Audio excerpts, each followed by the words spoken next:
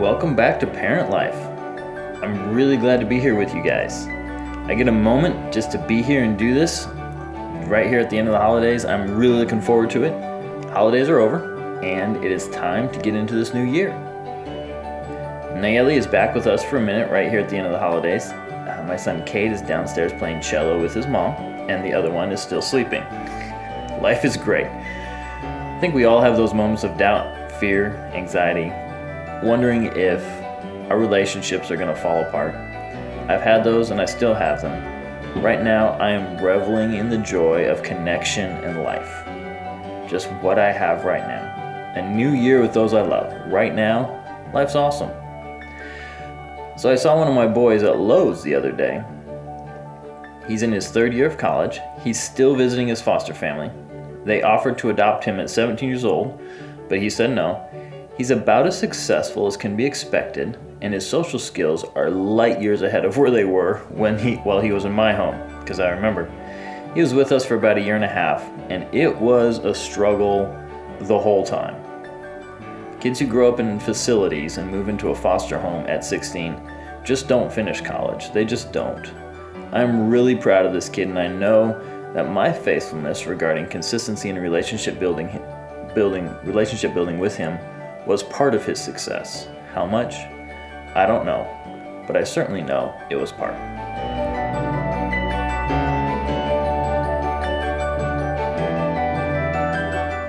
All right, let's jump into this. That visit that I had with that young man at Lowe's the other day reminded me of some of the things that I was very intentional about at the time. Some of those things now, especially today, what I'm calling gentle connection. There's things that I haven't really had on the forefront of my mind when I'm just living with my biological kids. And it's really good for me to be reminded of this. So today there's definitely some review for me in this as well. As I go back and I remember what I was focusing on and what I was making a priority. And some of it I've kind of allowed to slide as I haven't been quite so intentional with my own biological kids. So here we go. Let's talk about one of the things that I specifically did with this young man. Now, obviously, it's not the single reason for his success, no way. But I'd say, maybe 2, 3, 4% of our success with this kid came from what I'm talking about today. Maybe more, maybe less, I don't know. But I know that it did produce a positive result. It's about gentle connection. It's about the way that we look at our kids and we establish through our look the kind of relationship we have with them. Let's talk about the knowledge that our kids have. Very specifically, emotional knowledge. Kids don't understand their own emotions. Okay, a lot of adults don't understand their emotions either, but we're talking about kids, and yes, it's our job to help them be self-aware emotionally, but it's going to be a process, right? That doesn't just happen overnight. We don't just say, hey, be emotionally self-aware. We communicate value to our kids, and we help create emotions in them. So anybody who's lived in any kind of strong connection and community, you know that the people around you can create emotions in you. Happiness, excitement, fear, anxiety, depression. We trend towards the emotions that are happening around us. The value of concert tickets have skyrocketed in the last couple of years. And my personal opinion is that a lot of people go to concerts because of the emotion that they experience there, because of the wave of happiness or exuberance or elation, whatever is happening. And we want to work to create that in our kids and in ourselves, in our home. Not be false or fake about it, but real connection through real emotions. I've talked about mirror neurons in babies in the past, and it's a massive part of their brain when they're younger, and they're learning from us, they're learning facial expressions and emotion, and it allows our children to mirror us and learn our emotions at the same time. As they get older, we make this much more of an intentional process. It's not just automatically happening. We have a step-by-step process. This is how we do it, how we create it in ourselves, and how we pass it along to our kids. Okay, so how do we do that? Voice, words, and looks. A famous person said the eyes are the window to the soul. I don't know who, but it's a famous phrase. We gaze into their eyes with affection. We look at them with love and interest. Somewhere between babyhood and 2 years old, we begin to have facial changes with our kids. We begin to look at them differently. We are either frustrated or exacerbated, angry, or tired. Our kids respond to those looks, but they also respond to their own desires. Oftentimes, desires we have explicitly spoken to them about, such as stop throwing your food on the floor, or stop hating your sibling. They wanted the toy. They didn't want that food. They wanted a different type of food. So they are learning to express themselves, which is healthy. However, that expression, obviously various types of expression, especially around negative emotions, oftentimes can be very unhealthy. We don't consequent for emotions, but we do consequent for the expression of those emotions. And I'm talking about much more older kids now. Younger kids, we address it, and that's very tricky. I'm not talking about 2-year-olds here. I'm talking about kids. The ones specifically I was working with, 10 years old and older, as they would have maybe anger or depression, and if that showed as disrespect, or if it was vindictive or aggressive, we would assign a consequence. Now, emotions, we can't dictate or decide what emotions we have, right? They can't be controlled in that sense, but they can be controlled to a degree. They can be directed, okay? Or they can be allowed to run their course in a certain way that is healthy, or at least not unhealthy to those around them. We can also reward certain emotions and retard others through consequences. We never give a reward or a positive stimulus for a negative emotion. We don't ever want to support that, okay? And I see a lot of parents doing this just out in public, or like at church, people tell me stories. And it's very easy to have compassion on a kid or be trying to just ameliorate the situation and hand out a reward for negative emotions and unknowingly reinforce that. So we want to be very, very intentional about this.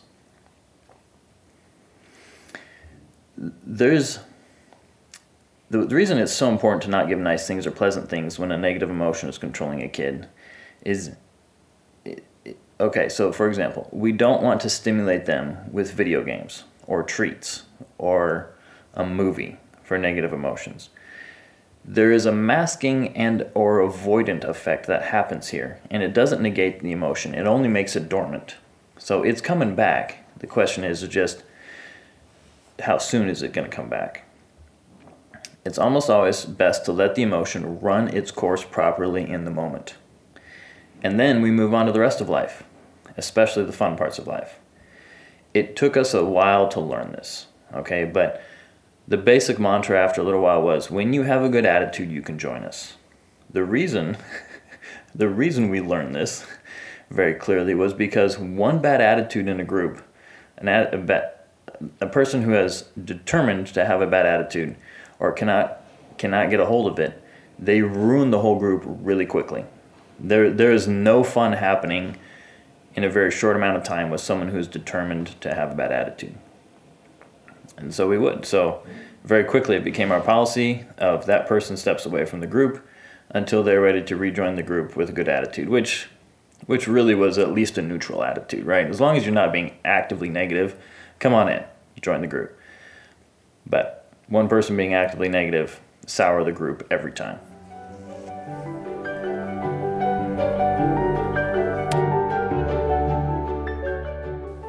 All right, so the look. Let's talk about ourselves as emotional leaders for a moment. we want to have multiple times every day where we give our kids the look. Words are important. We know this. We all know that. In fact, I did a whole podcast about affirming words. If you feel like that's something you struggle with or you really want to listen to that, it's there in the archives.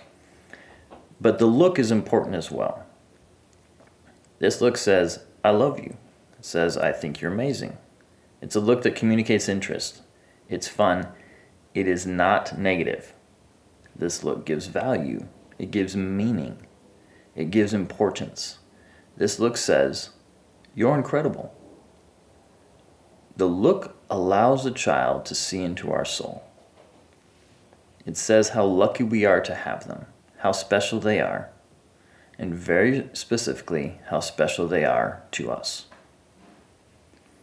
This look is not frustrated, it's not exacerbated, irritated, sad, disappointed. So here's how you do it. Let's practice. Whatever you're doing, driving, at home, whatever you're doing, take a moment right now to do this. Okay? Gentle your face. Gentle your face. Smile. Smooth the furrow out from between your brows, your eyebrows. If you have to, just take your finger, smooth your furrows out. Unclench your jaw. Let the cares of today float away. Squint your eyes just a little bit and look. It's when the enjoyment of presence combines with the pleasure of being. So as you are there in that moment, parent, truly there, and you are there with your child, and you are enjoying their presence, you're communicating that in a look. It says, my world is better because you're in it. It says you are special, extraordinary, and fun. No matter what type of behavior your child evinces right now, they are desperate for the look. Practice the look and do it with your child. Please hear me. This is important.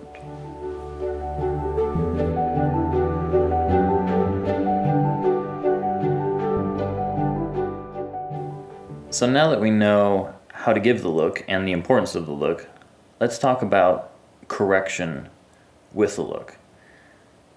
So if you're anything like me, there was a lot of correction that needed to happen. Our children that were in our house were oftentimes treated each other very badly, and oftentimes they would be disrespectful to us, or they wouldn't be following the rules somehow, or they would be refusing to do something that had been asked of them. Sometimes it was actually required by the state. So there was a lot of correction that attended life with the kids. As I've discussed in the past, too much correction and no connection, and it's just not going to work. They're just going to push back because they don't believe that they are liked or enjoyed, appreciated or loved. However, we can't go to the other side and give no correction. Then we're not helping the child to just give their emotion full rein on whatever they want to do. They're going to be living in the world where they're going to have some self-control on their emotions and their behaviors and actions. So we have to walk that line with that balance. Correction, as I've always said in the past, it needs to be short. Short, short, short. Short teaching, a short explanation of the consequence if necessary, and then we move on. It depends on the situation, on whether or not I attach affection to the consequences. Here's what I mean by that. If there's a hug or if I'm doing the look right after I give consequences, it depends on whether or not I believe that their heart has changed. If their heart hasn't changed, I will wait until after the consequences and they're at least following the rules. And even then, if I can tell that they are still hard or recalcitrant or somehow they're just not on board. At that point, if they're following the rules, I will still try. I will still try to connect with them. I will give the look the best that I can. That doesn't mean that they're going to accept it, but I absolutely try. However, if we try and attach the look too often, right after we've given consequences or right before, and their heart hasn't changed, then that tends to backfire. That's just personal experience talking. It tends to backfire. Usually I keep it separate. I do make sure where I have other times where I do the look outside of any kind of a negative interaction. So it's not attached to correction or teaching in any way. If every interaction you're having with your child is negative, something seriously needs to change. Either your standards need to come down, or you need to spend some significant time filling your child with worth, because they are feeling worthless and they are acting out.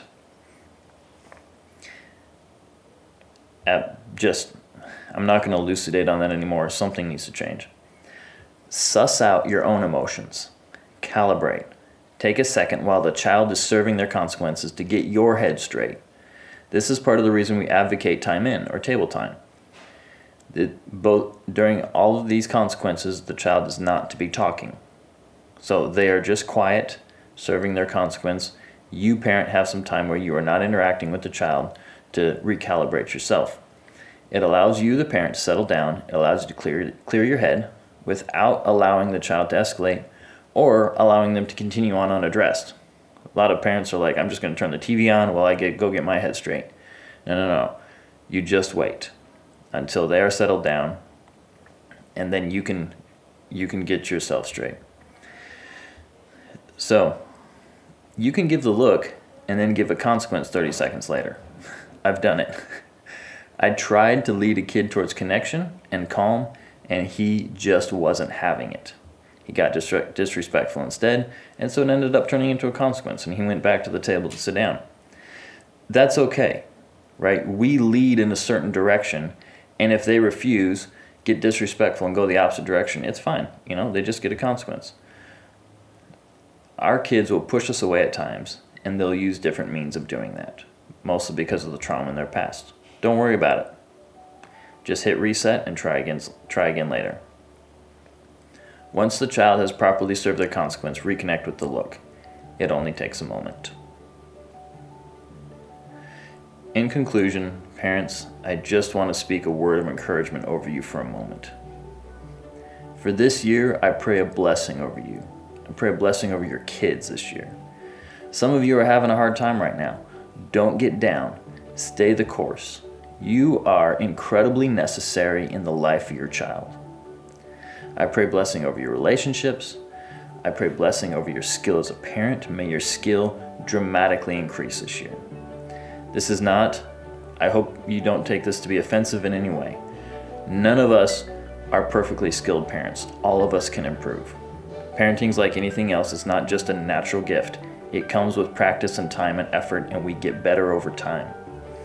And I pray that your skill this year as a parent would take dramatic leaps and bounds. I pray strength, endurance. I pray determination over you to plant love in your family and nurture it into vibrant joy. I pray peace. I pray fulfillment. I pray sustainability in your efforts and in your relationships. I pray these things, parent, because you are changing the world.